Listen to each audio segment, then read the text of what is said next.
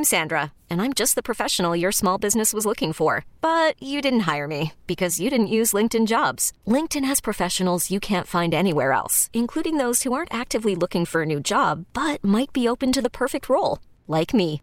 In a given month, over 70% of LinkedIn users don't visit other leading job sites. So if you're not looking on LinkedIn, you'll miss out on great candidates like Sandra. Start hiring professionals like a professional. Post your free job on linkedin.com/recommend today. Presented by T-Mobile, the official wireless partner of Odyssey Sports. With an awesome network and great savings, there's never been a better time to join T-Mobile. Visit your neighborhood store to make the switch today. Broadcasting live from the Hyundai Studios, presented by your local Hyundai dealers. This is Chicago's #1 and most listened to sports station. 670 The Score is Chicago Sports. Chicago Sports is The Score. WSCR and HD Chicago. WBMX HD2 Chicago. Always live on the free Odyssey app. The Score! We're back with more of The Score Overnight Special, Remembering Les Grobstein. Here's another classic Grobber moment on The Score. He was on a team that, without that offense, come on, Les, come on. They're coming to take me away, ha-ha. They're coming to take me away, ho-ho, hee-hee, ha-ha, to the funny farm. You earned that one, Jack. He did Sorry. not. He didn't earn that. No, he didn't. Cutler's better. Actually, I did.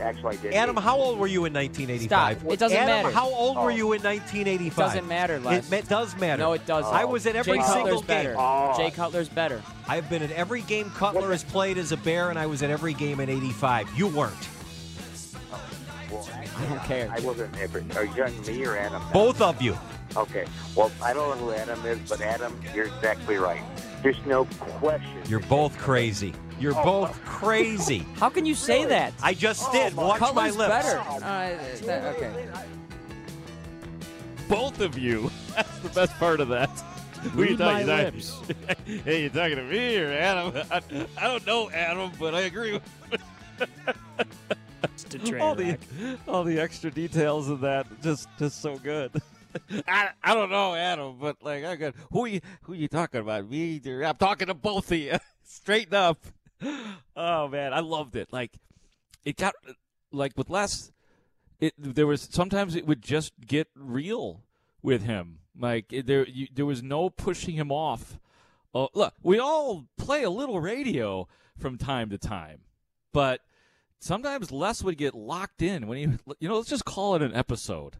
Les would have an episode that he would be so angry, as you just heard him there with, I believe, Adam Harris, one of his old overnight producers. In fact, I'm positive. I know him. That was Adam Harris that you heard in the background. So it truly is incredible when he has those episodes, and there's just no pushing him off of that position. All right, as we welcome you back into the Les Grobstein Memorial Show, a year ago yesterday, Les died. We lost Les, and so we're fortunate enough to be able to do a Les tribute show until 5 o'clock this morning. We've had a lot of fun. You can check it out on the Odyssey app if you missed any of the hours and you'd like to go back, Odyssey.com. And who do we have? Well, we had Scott Grobstein on. We had Kathy, his girlfriend, longtime girlfriend. John Greenberg was just on from The Athletic. And now that brings us to my guy Mark Potash with the Chicago Sun-Times, writes for the Bears. And certainly, Potsy, you appreciated a guy like Les Grobstein. I know that. Oh, absolutely, Mark. And thanks for doing this show. I think it's great. We need more overnights. That's Amen. a subtle hint. But yeah, it's it's hard to believe it's been a year, and I got to tell you, I feel the same sense of emptiness and loss now because, I think I might have told you this last year when we talked. Is just kind of took Les for granted, and he was the kind of guy you just always thought he would be there, and now that he's not, I feel his loss all the time. And I have to admit, it was another thing that it was interesting from my perspective is that as I get older, I just didn't listen as much to Les as much because you're just older, you're tired. I sleep more. Sure. I can't go without sleep like I used to. So I feel regret in that respect too, and that, It's happened a lot in our business to people who, in our business, we know people, we work with people all the time. We see them at games and stuff like that, and yet you really don't take the time to really spend. There's certain people that are kind of on the fringes a little bit. Chet, we lost Chet. Les. I know John talked about JD.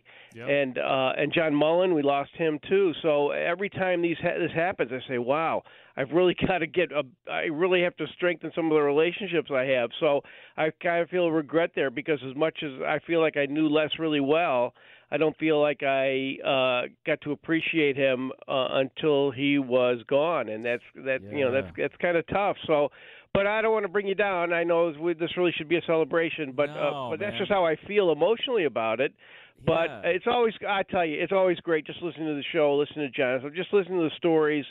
Les just, even when he's not here, he still just has an uplifting presence on the score just in general. So, and even when it's funny, he always makes you smile. Like one of the things with the Bears this year is Matt Eberflus's defense is the key position is the three technique.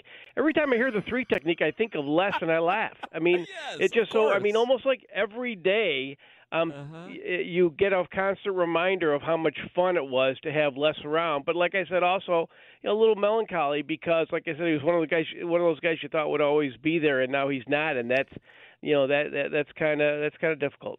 Yeah, and it's a good lesson, man, too. Like what you were saying about how.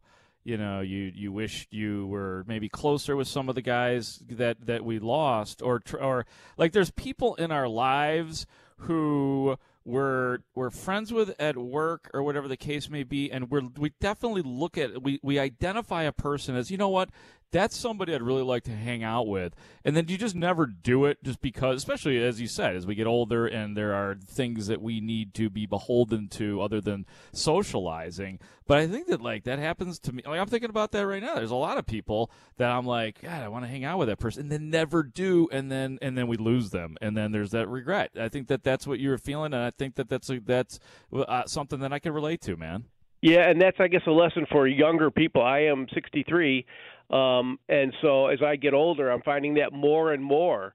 That feeling those pangs of regret when anybody, people I know, whether in the business or out, who pass away, and sure. So the lesson is, well, when you're younger, take advantage of whatever opportunities you have, and it's hard to do. It is hard to do in this day and age, especially as you get older and you have families and stuff like that. And we're all so busy. I mean, this year, not to go too far off track, this Bear season just kind of flew by for me. I mean, it's just amazing how, like, when you work in especially a seasonal type situation where you're working every day for like 6 months, man, it goes by in a hurry.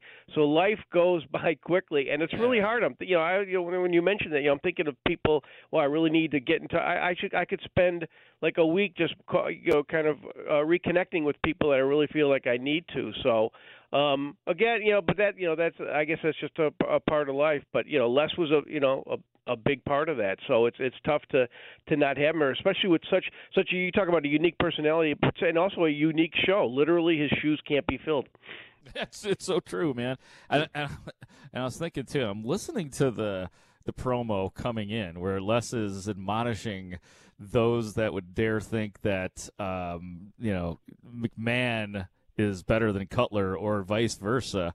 And then I'm thinking to myself, well, you know what? Now that we've had a little time that's passed and we're not in the midst of the Cutler rush, who was a better quarterback? Was Les? Does Les get more points now?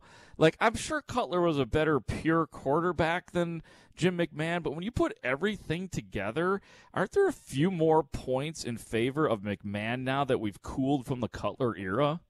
Yeah, Mark, I was rolling my eyes as I heard that conversation, that intro, because those are polar opposites of what I'm looking for in a quarterback. Jay Cutler was the kind of guy who will totally tease you, totally fool you.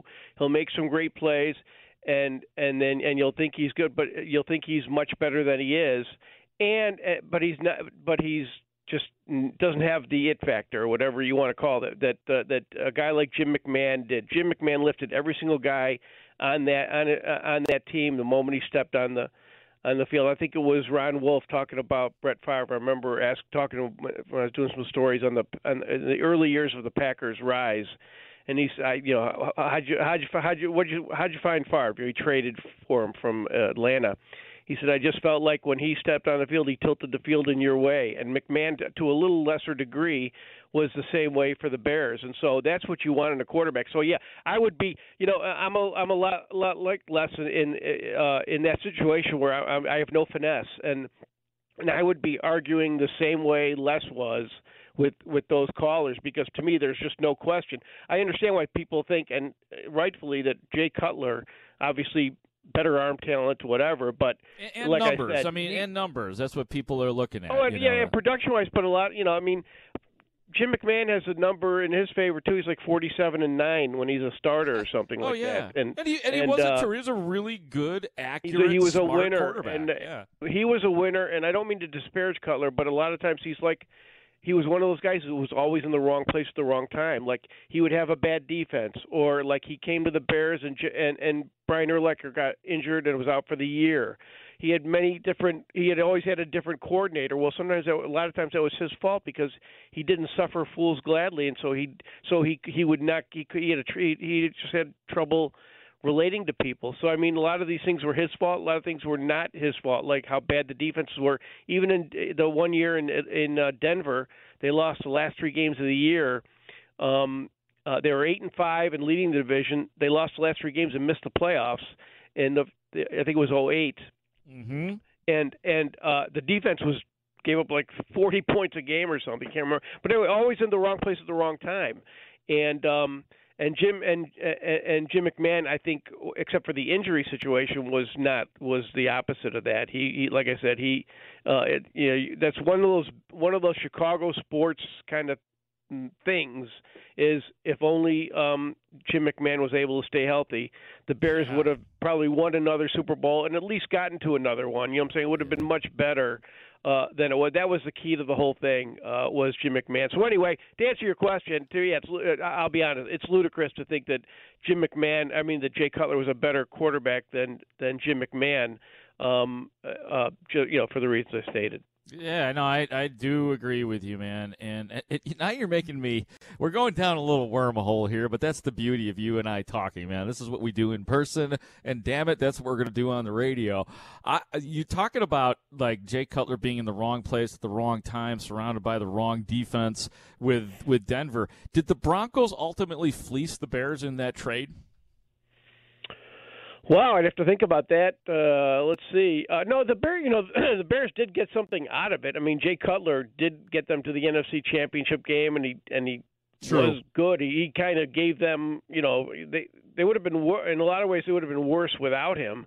So it wasn't that. But I don't think they made out that great with the draft picks. And Kyle Orton, I think they won the first 6 games with Orton. Yeah. But then they didn't make the playoffs that year either. Right, sort of like his career with the Bears. So it's the same thing. So it was one of those things where almost like neither team won. It's almost like the 49ers and the Bears with the Trubisky trade. I'm trying to think exactly how that. I see. We need Les here. He would have every single stat and number and player. But again, that's another thing that when you look at it, almost like no winner. So yeah, I don't know who won. I don't know who you would say would won. I mean, it certainly helped the Bears, but it also kind of hurt the Bears a little bit, and that kind of relates to something I've been saying this season, is that I think the Bears are better off with where Justin Fields is now. I'm more optimistic about the Bears quarterback situation at this point now than I was at almost any point in the Cutler era, because Cutler kind of fooled you. He would lead you to think that you really had something here, and unfortunately, because of a lot of intangibles that he did not have, in my opinion, he would ultimately hold you back. And I'm talking about just his lack of concentration in key moments. He'd always make a bad mistake. He just couldn't. He couldn't be consistent. He struggled to really have a good relationship with his offensive coordinators. He's shoving Jamarcus Webb, and he's running away from Mike Tice, and he's telling Mike Martz to go bleep off, you. and he had all these kinds of issues that kind of kind of nullified, all the physical things. So in a way, Cutler helped the Bears, and in another way, he hurt them because he kept convincing. They kept getting. They hired Trestman because they had Cutler. I mean, they had Adam Gase because of Cutler, and so it's kind of a double-edged sword. I think it's a two-sided thing where you can say Cutler. I mean, obviously, look at his numbers. He's like statistically the best Bears quarterback of all time. As far as yardage and stuff like that, touchdowns. But I think I just think in general he's a guy who probably I think might have been better off playing another position. I think he would have been a really good NFL safety. He was a real good athlete. In fact, when he was at Vanderbilt, his freshman year, they actually played him in practice for 1 week at safety, just to see what they had. And nothing came of it, but it just shows you how much doubt there was about him as a quarterback. I mean, if he was as good as he should have been, nobody would have played him at safety. But but Cutler was always an interesting guy. He was a guy, a big guy at a small school in Indiana, but yet only like 2 schools recruited him as a quarterback. Everybody wanted him to play defense. That's crazy. And I think Ron Turner was one of the guys at Illinois who I think even offered him, and even that fell through. There was an issue with that. So people knew that there was something missing there. And again, not to disparage him, but I mean that's just what I saw from covering him and stuff like that. That there was some, and you see it in quarterbacks who are really talented. He's kind of a poor man's Phillip Rivers. Phillip Rivers had struggled too, put up big numbers, come up, and in key moments would falter. I think Herbert he's got a lot of Phillip Rivers and Jay Cutler in him, of being in the wrong place at the wrong time for a guy that everybody, all the film guys love him. I mean, they love him. Yeah, and I'm a little surprised you're going I'm dubious about Justin Herbert. Not that I'm not saying he's a flop or whatever, but he seems like the kind of guy who is always in the wrong place at the wrong time and will make a great throw that you will just think that nobody else in the world can do, that not even like guys like Josh Allen and Patrick Mahomes could do it. They fall in love with him. But boy, it's just weird how and like that one game where he was like he had a terrible bad shoulder or something, and he was great, and then at the end, boom, makes the mistake. So he's kind of like that too. You know who's sort of like that? I'm thinking of when you say that, Brett Favre. Yeah, but Brett Favre. Well, no, Brett Favre won a Super Bowl. Brett Favre would. Here's the difference. Brett Favre would make those stupid mistakes in the beginning of the game too. Okay. You know what I'm saying? He wouldn't make them at the end. And also he got more out of he was a gunslinger and he paid the price for it, but he got more benefit out of it. I would not put Brett Favre in their class as far as that kind of thing, because I think Brett Favre was a winner. I think he had that like I said, that it factor or whatever, and made people better. So I really wouldn't include him. But I guess my general point is not to just, it's like some guys can pitch the 8th inning, some guys can pitch the 9th inning. It says nothing. There's nothing wrong with the guy who can only pitch the 8th inning. It's just some people are able to focus in clutch moments. I always tell this story. Probably told you when I'm covering the 92. We're really getting off track here. Don't worry, man. I'm covering the 92 Bulls NBA Finals, and it's Game 6 against the Trailblazers. And those were when the media, we were even the fringe media like myself, we were on the floor. So we'd really good vantage point. So the Bulls fall behind, and then Bobby Hansen and Stacey King and all that backup group gets them back in the game. Yeah. Even to the point where there was a point where you would have put Jordan and Pippen back in, but Phil Jackson kept them in there because they were playing so well together. So then finally, at the very end, now you get the guys to put the hammer down. And there was a shot, you'll have to look at the game itself. There was one point where I think Jordan takes a shot at the elbow, and I just happened to be at the right angle where I could just look right into his eyes, and you could just see the proverbial daggers. The guy just had it, and he hit this key shot that told it was the dagger. It was a clincher. And my point is, you could see that this was a guy who could, he missed. He'd shoot 9 for 25 some days. Sure. But, something in clutch moments. Some guys can focus early in the game. Some guys can focus late in the game. Jordan was the ultimate in being able to focus at the end of the game. And so what I'm saying is there's no shame in not being able to do that. If you can only pitch the guy, I never fault the guys who can only pitch the 8th inning, and not the ninth, because some guys have it and some guys don't. But the point is, and going back to the quarterbacks, is that there's a lot of intangibles with quarterbacks. I love Joe Burrow. I think he's got the it factor. I think yesterday was a great example, or Sunday, whatever, was a great example of a guy not playing at his best. But something, things always seem to happen for him, including the other team playing stupid and the quarterback trying to leap over the line when he's at the 2-yard line and a fumble. Somehow, some guys just have it. And if it would have come, and if they would have scored and it would have come, and Joe Burrow would have needed to play his best in that final drive in the fourth quarter, I think his history is that he would have done it, because he's got an ability. You saw it at LSU. He's got an ability to focus in key moments. He's got it. He's got it. So anyway, I can't remember. We were talking about Cutler, I think it was, but I guess the point is, the general point is, some guys have it and some guys don't. Now, some guys are just lucky. Like Patrick Mahomes has the bonus of not only having it, but going to the perfect team for him. It's like Marino in '83 when he went. He was the last quarterback drafted, but he was the luckiest because he went to a Super Bowl team. And the same thing with Mahomes. He went to he was the second quarterback in the draft, but he went to the perfect team, the perfect coach. Would he be the same quarterback if he were drafted by the Bears, if they took him number 3 or number 2? Who knows? He'd be better. He'd be better than what they had. But a lot of it. So I guess what I'm saying is a lot of it is circumstantial, but a lot of it is intangibles, and just having what it takes to not only make yourself better in key moments, but to just make other players better as well. And so I think that's really the differentiation between a guy like Cutler, going back to the very original point, a guy like Cutler and a guy like McMahon. And but by the way, first of all, man, that the story that you told about seeing MJ's eyes in '92.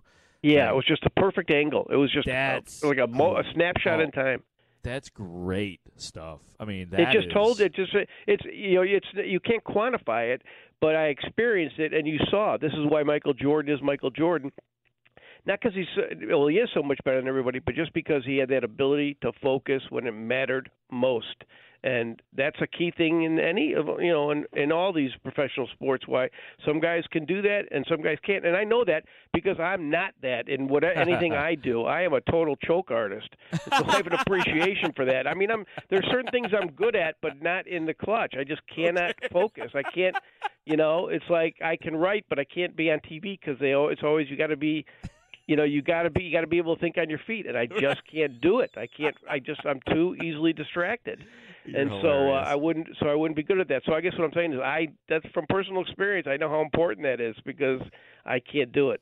Yeah, no, I think I'm too disorganized to be the daggers. Like I'm more of a Brian Scalabrine, really. I'm just put me in when the pressure is well off, and I'll be just fine in one of your games. Well, what's funny about that is like one thing I do well is I'm a competitive bowler, but I'm a total choke artist. I mean, I just cannot focus, and I totally outthink myself. But there are still times where I come through and strike out in the 10th frame or whatever. But it's not because of mental toughness. It's just because I'm good at it. So that's another kind of lesson. Is sometimes you'll see a guy who has a reputation, and then he'll win a game late, and people think, oh, see, now he's got mental tough. No. Some guys are just so good at things that they can like Cutler had a couple games early in whatever year it was. I think it was against the Bengals and the Vikings where he had like a fourth quarter touchdown pass or something like that. I mean, sometimes guys are just so good they can do it even in a tough moment. Just because you don't have mental toughness doesn't mean you like choke every time. Right. So that also makes it confusing because it's not absolute one way or the other. Yeah, I mean the thing with Cutler was everybody was just hoping that his talent would overpower everything, and including. And Cutler. it could. And for some guys, it could. Like if you put him on a really good team, like a team with a great defense, he would have won a Super Bowl. Really? But. Yeah, if you put Cutler on a team with a really good defense and a good running game, everything. He had to have the win totally at his back. He definitely had great talent. I mean, and he was competitive and he had a lot of good qualities as a quarterback. But just I think being focused in clutch moments and being consistent, were just not two of them. Well, we were talking about that the other day. You, me, and Joniak were talking about there's a lot of offensive talent surrounding him when they had Alshon Jeffrey and Brandon Marshall and Martellus Bennett. I mean, they had some big-time – I'm probably missing somebody, but there were some big-time weapons on those teams. Yeah, but the defense was bad. There was always something. I've written that about 10 times with Cutler. There's always something. Something always happened. Right. The Bears were in great shape, and sometimes it's just bad luck. Like the Bears were in great shape, and I can't remember what year it was. They all run together, but they were 7. They were 7-3. They were beating the Chargers. Ironically, our friend Rivers, and Phillip Rivers, and they at the time, I think that was the year that the Packers were 15-1. And at the time they were undefeated, but the Bears were hot, and they had won like 5 in a row. They were 7-3. They were looking like the best chance to upend the Packers in the playoffs. And it was at the end of the Chargers game, and Knox slips on that turf at Soldier Field, turf monster. Again, yep. He slips. The ball is not only is the ball intercepted, but Jay Cutler breaks his thumb, not even tackling, just going after the interceptor. That's right. So, and then the Bears lost like their next 5 games. They went to Caleb Haney. Caleb Haney, who looked like he was going to be good. I thought he was going to be good, but was so bad he actually got replaced by, I think, Josh McCown in the last game. I can't remember. But anyway, that was a sign that just told you what bad luck that Cutler had. Even when things were going his way, the Bears were looking great. He was playing well. Somebody slips, and it works out, and it just went bad for him. Yeah, so it's just that's an interesting. Some guys have all the look luck. At Jay Cutler. That's a very. That's not one I'd really ever thought of, but it is true. I mean, you've laid it out very well from his days at Vanderbilt and then with Denver and then obviously with the Bears. A lot of it's on him, like trying to throw into triple coverage like he did, but you're right. It took him a while to be – I mean, I remember when he was here for a while before they got Brandon Marshall and Alshon Jeffrey. The whole thing was this guy needs somebody who is taller than Devin Hester, and then it was it Brandon Aromashodu, who everybody was like, this is the guy because he's 6'2". So yes, there was and the offensive lines tended to suck around Cutler. They were. Well, the one year was the one year that I think was Kyle Long's rookie year when they all played all 16 games, and that was the year the Bears were second in the NFL in total points. What was the year where he got sacked 9 times in the first half against the Giants? Oh, against the Giants, yeah, that was not. I don't think that was 2013, but that was not as good. But I mean, that was part of it. There was always something. He at one point didn't have the receivers, then he didn't have the offensive line, didn't have the defense. Just always needed everything going his way and never could get it. So that's why he didn't win any bigger, than he did. So, that's kind of the Bears. That's kind of the Bears' fate because Jay Cutler, just like Brandon Marshall. It's interesting that Ryan Poles said the other day. Do you need a number one? Well, it'd be nice to have one, but I don't feel I have to have one. You can win without one, and that was kind of the way that Jerry Angelo was very resistant. That was a big, if you remember, that was a big cry in the Lovie Smith era. Was that the Bears needed some big number one receiver, and Jerry Angelo resisted that. Well, when Jerry Angelo was fired and Phil Emery came in, the first thing he did was he traded for Brandon Marshall, and he was hailed as a genius. I mean, it was just it was a glorious thing. He finally got the Bears the player they needed. But look what happened. He was really productive, but ultimately kind of destructive, kind of self-destructive, and a tough guy to have. I won't say a bad guy, but a tough guy just wasn't good for your locker room. Too many distractions, and so I guess my original point on this was that even when the Bears get the guy they really need badly, which was the quarterback in Cutler, the wide receiver in Brandon Marshall. Unfortunately, those are guys that it's really tough to win with. I guess that's the best way of putting it. And Brandon Marshall, believe it or not, he's going to be one of the few Hall of Famers never was in the playoffs. That's unbelievable. And if you look at the record of how many times they had a chance, just near misses and stuff, and you wonder why are these guys always in the wrong place at the wrong time? Yeah, that's another guy. some guys are, I guess. So it's I guess that's part of the Bears' plight, right? Is even when they get the guy they want, something always seems to go wrong. So that's what they're trying to pull themselves out of yet again. After. Well, let's go there. Let's go there. Let's go to Justin Fields. And here's what I'll say, and I want to get your response to it. The Bears brass is getting closer to saying that Justin Fields is their guy, no doubt about it, but they're still not quite there because, they're seeing what the rest of the world is seeing is that he's not a complete product yet. You agree with that? Yeah, I think that's pretty accurate, but I just think they're kind of pot committed at this point because of what they have, and because unless if you're referring to like the draft or whatever, I mean, they're not going to draft a quarter. I don't think they are. I don't think so either. Yeah.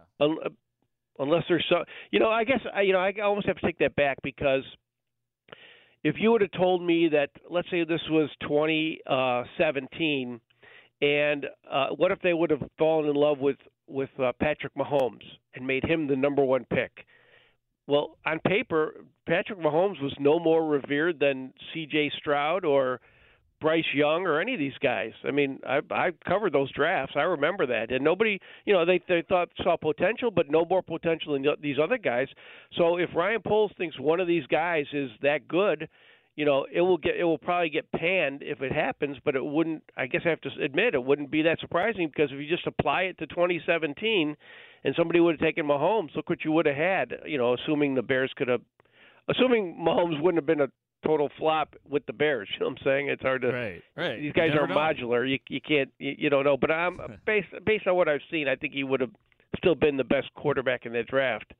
Even with the Bears, I think. I don't know. So anyway, I don't know. I've kind of contradicted myself, I guess. I don't think there's a quarterback on paper right now who would be so far above what you potentially have in Fields that you would do that. And plus the draft haul you're going to get, I think, and that's just thinking it out, almost, just trying to figure it out. It just seems like with at least one or two teams, needing a quarterback, and Houston not having the number one pick anymore, I think that draft haul is going to be pretty enticing too. And with the team that needs as much help, it just makes sense that staying with Fields and seeing what you can get there is the better option. But that said, I will say I agree. He's no sure thing, and he shows a lot of flaws that. I think I can't remember how. I think I said it. It's not just a matter of time. It's like when you saw Herbert last year. He was so good. It's just a matter of time before he really became really good. But it's not a matter of time. He actually has to get better at a lot of things. And Fields, I'm talking about. So no, there's nothing for sure. But the Bears are, like I said, pot committed. They gotta. I think they have to go. Go with what they've got, because they just have so many other holes, and because if Fields can develop into a good passing quarterback, then you've got gold. I think that he has to. I mean, like the evidence, like I'm just looking at the quarterback numbers from all these playoff games. We saw what Dak Prescott did last night, maybe his best game ever, 305 yards and 4 touchdowns. By the way, Brady threw the ball 66 times last night. But Brock Purdy, where the hell did he come from? He had 332 yards and 3 TDs for San Fran. Trevor Lawrence, 288, 4 TDs. He actually had 4 picks as well. Josh Allen, 352 and 3 TDs. Daniel Jones, 301 yards passing and 2 TDs. He also had 78 yards running. Joe Burrow, who we talked about, had just 209, but we know the game that he played and how clutch he was. So, in other words, I mean, this is just a little sampling, right here that I'm doing in real time. You still got to be able to throw the ball a lot to win in the NFL. That's obvious. And it's the same question we had at the beginning of the year, when the question was, have you given him enough support, to see exactly what you got? And they didn't. As it turned out, they didn't. But we still don't know, chicken or the egg. Is the passing game bad because of the quarterback, or is the quarterback bad because they just don't have the receivers, the offensive line, whatever? Right. Nobody knows. It's just hard to tell. I'd lean more towards it being the supporting cast. I think you give him a better one, but still he hasn't shown that he's got what I call, I know people don't like this, he doesn't have the it factor. He hasn't shown, I'm not saying he doesn't have it, he hasn't shown the it factor where you make players better. I mean, who in this offense was better than they should have been? Cole Kmet had better numbers, but that was a natural advancement from a second to a third-year player. I mean, Darnell Mooney's numbers were down. Yep. All these guys, St. Brown, N'Keal Harry, none of these guys, Pettis and Pringle, none of them were. He didn't make anybody better than they were. I'm not trying to. What's that? No, you're right. Go on. I'm not trying to denigrate him. I'm just saying, all objectivity, I can't say he's shown an intangible that I look for in a quarterback, and that's an ability to make other players better, to raise your game in the clutch, and make and kind of almost will guys to make the catches, to make plays, which is what good quarterbacks frankly do. I know you can't quantify it, but that's what happens. But that doesn't mean he can't develop that. I'm just saying, if it goes back to what we always talked about with Cutler, was the instinct thing. How much instinct does Justin Fields actually have? I'm talking about instinct for the position. Right. I'll be honest, I don't know at this point in time, and that doesn't mean you can't. Doesn't mean you have to have that to be good or even win a Super Bowl. You can win without it, but that offense with all these quote unquote elite guys is what makes them, and I can't say that I've seen that from him. But again, the offense has to evolve and has to be better in year two than it was in year one. So Fields deserves to at least get that and see what happens. So because now that's the one thing, is he's still got a better starting point than they ever had with Trubisky. Just because the big plays he can make and the fear he strikes in an opposition with his running game, which Trubisky was a good runner at his best. Even at his best, he never struck fear. He never forced you to change your game plan. True. which is what Fields does. It's a great starting point if they get this passing offense in gear next year. So we'll see. But I think it's like I said, even though you can't, they won 3 games. To me, it's a much better starting point than they've had in previous years with Trubisky and in most years with Cutler, except some of the early ones. Do you ever remember anything like this season where the Bears had a devastating 10-game losing streak? That's really bad. And because wasn't that devastating to me? I know. It didn't feel. I'm not saying I was rooting for them to lose or it was better for them to lose. I'm just saying objectively, when you hear a team, an NFL team, has a 10-game losing streak, that's about as bad and putrid and awful as it gets. But it did not feel that way. I didn't feel that way. You just said you didn't feel that way. So I'm asking you, has there ever been a season even close to being like that? The Bears have, 6-game losing streaks the previous 2 years, and we go nuts. Yeah, I said this was one of the best bad seasons the Bears have ever had. Have had in a long time, since the end of the Ditka era. It's so because true. There was at least a purpose to it, and you didn't try to lose. And in some respects, they were worse. Their passing game was worse than it should have been. Their defense was worse than it should have been. Those are things that could be end up being red flags, down the road. But in 2012, the Bears were like 7-1 and lost. It looked like 5 out of 6. They ended up going 10-6. That was a worse second half of the season than this was, because that was the end of the Lovie era. They were on the arrow was pointing down, and now the arrow is a little bit tilted up, but at least it's not down. And so I thought this was a very bearable year for me, no pun intended, because at least the reason why it's kind of so weird is because it was the cleanest rebuild they've ever had. Nobody's ever totally torn it down like this. It's because exact. even though Pace had a tear down in his first year, he still had Cutler. And you still had that thing that's kind of in the way, and that's what I was talking about before. How that kind of got you to think whenever you have a guy like Cutler, you always think you can be a winner. Well, even with Justin Fields, they didn't expect to win more than 7 or 8 games, and they ended up winning 3.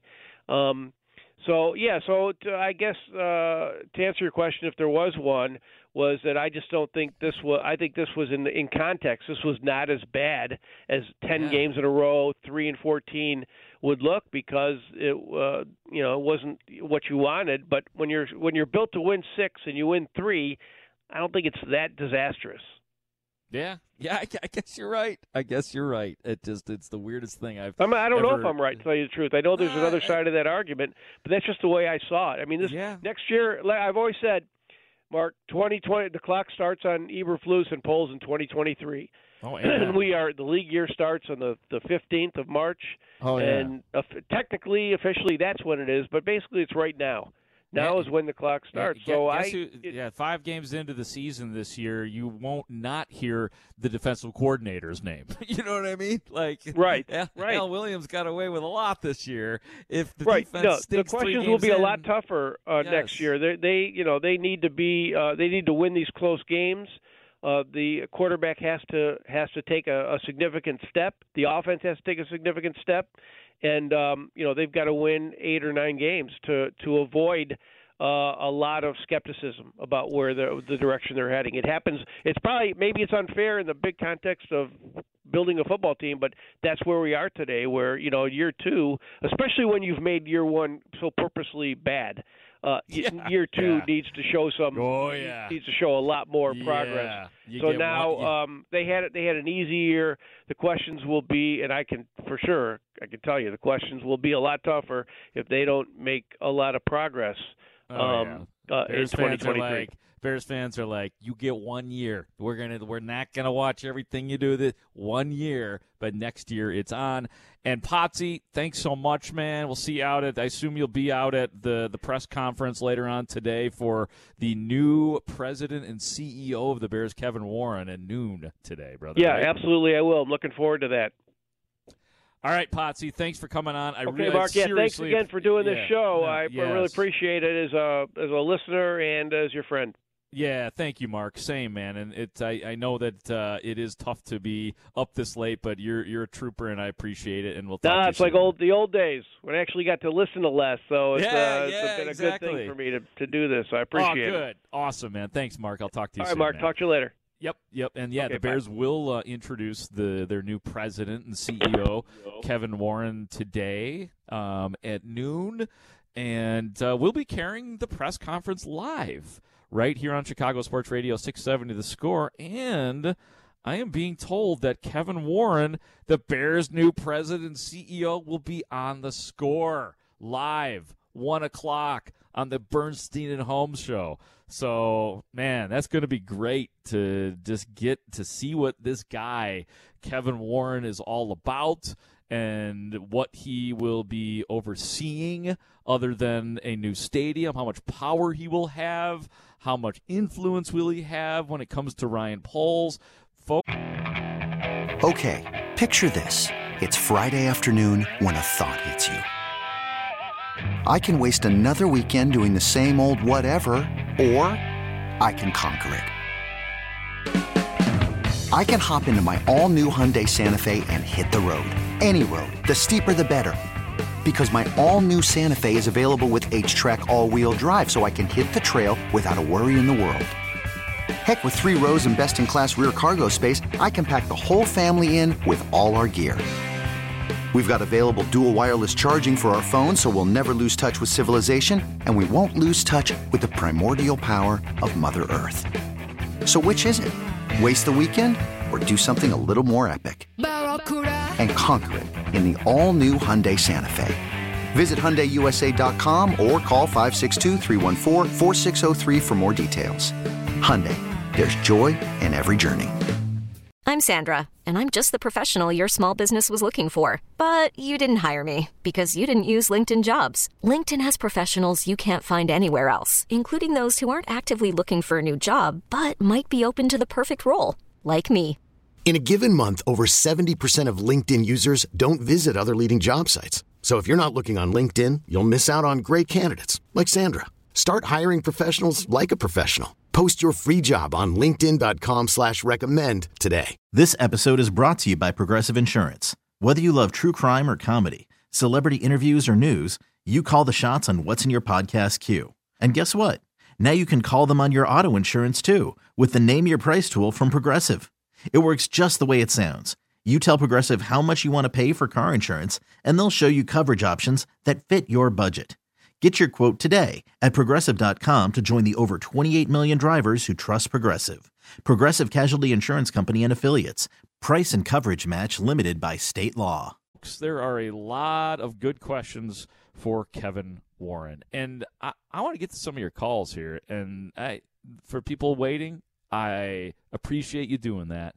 A lot of good text messages, too, as we honor the life of Les Grobstein. We lost Les a year ago yesterday, and we have the opportunity until 5 o'clock this morning to share stories of Les Grobstein or just talk about sports the way Les Grobstein would. This is Chicago Sports Radio 670 The Score.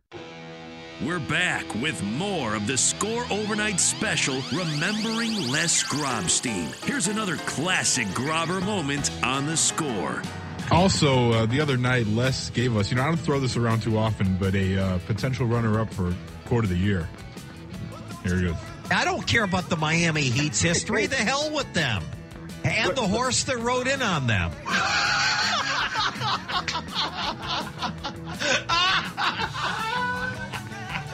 Oh, Chris Tannehill, you spend too much time on nights. But I got to thank my tipsters for that. That's mining gold on that one, though. I don't care about the Miami Heat's history. The hell with them.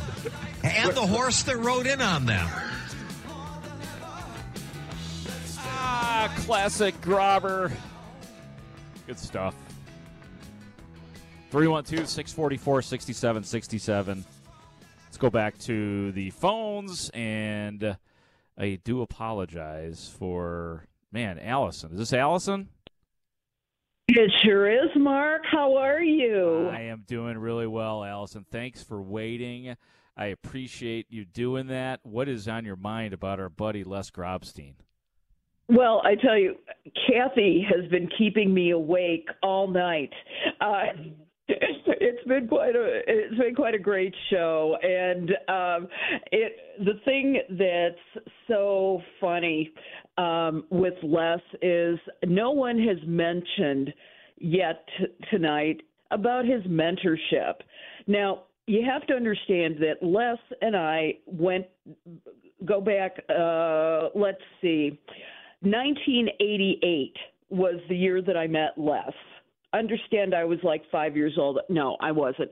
I was actually doing a Special Olympics charity broadcast and asked him to do it because, he was everywhere. And a year later, I got an internship with WBEZ, and I was in the press box. And Les was virtually the only other person that I knew in the press box. And the thing that was so important about him was that he was like a tiger when it came to protecting me.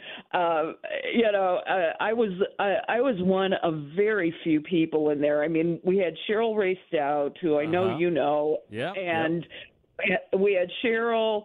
Cheryl preceded me by a few years. There was Carrie Muscat, who was the great reporter from UPI and MLB.com. There were a handful of people from TV, maybe like a couple of them. And so we women were very few in those days. And the thing that was great about Les was that he really took me under his wing and kept me there for as long as I've been bouncing in and out of this crazy career. And he would come up, recommend me for jobs. You were talking about a story, by the way, that I was actually in the room where it happened, the one with Bob Glass and Tony La Russa. Oh my God! You heard that? You heard it earlier. That was so great. I was. Oh, I'm a. Mark. You know that I am. I am also a Grote fan. You know that. I appreciate that. Yes.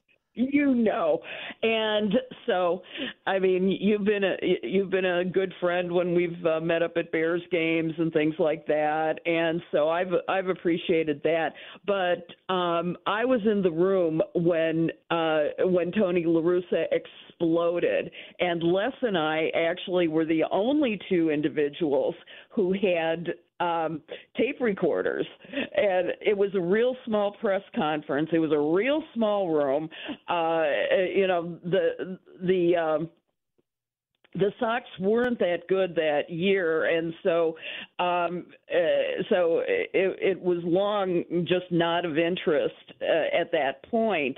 And I remember cowering behind Les and just going, okay, Mike's out. I'm not getting involved in this. I'm not going to try to ask a question. I'm not going to do anything. I'm just going to let the tape recorder put that on. And I remember George Hoffman saying to me the next day, wow, that tape has been everywhere. And I'm like, damn, I wish I could have gotten paid for that. But the thing was... But the thing was that Les continued to mentor me throughout my career. He recommended me for blogs. He recommended me for coming on at the station down the dial for doing sports work with him, sparred with him on a regular basis, but loudly. But the thing was that there was no denying that he was a very proud mentor to so many people in this business, and who were he was a good quarterback that made everybody better around him. That's such a good reminder about that. Although we're having fun and there's so many great Les stories, and I certainly have carried on the caricature of Les. It's a great reminder that he was a mentor, as you said, to a lot of people in the business, just like yourself.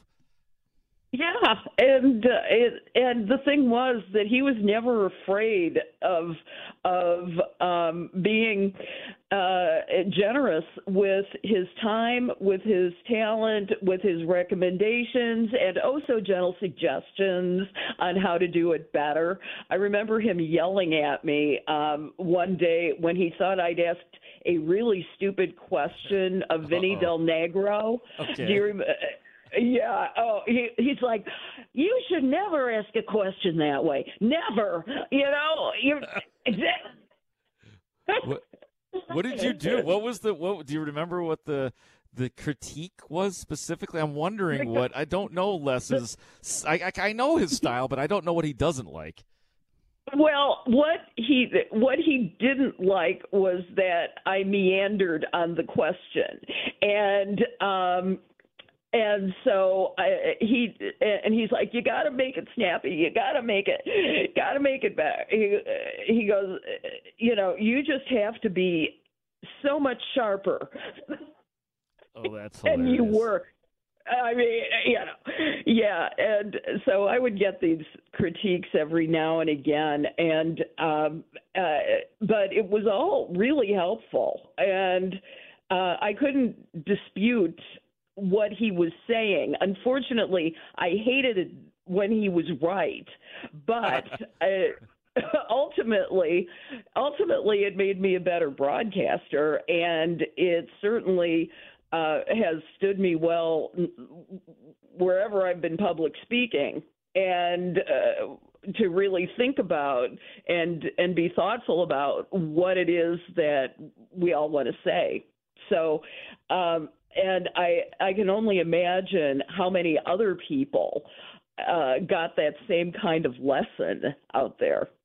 Yeah, got a lesson, and you, like I was talking about with Greenberg earlier, John Greenberg, he, on top of all of that, his, whatever technical expertise he had in terms of how to do a sports report or all the different things he did, he was a spectacular character and a great personality, and pretty much one of one, I think. I mean, I really don't know the comp to Grobber. I really don't.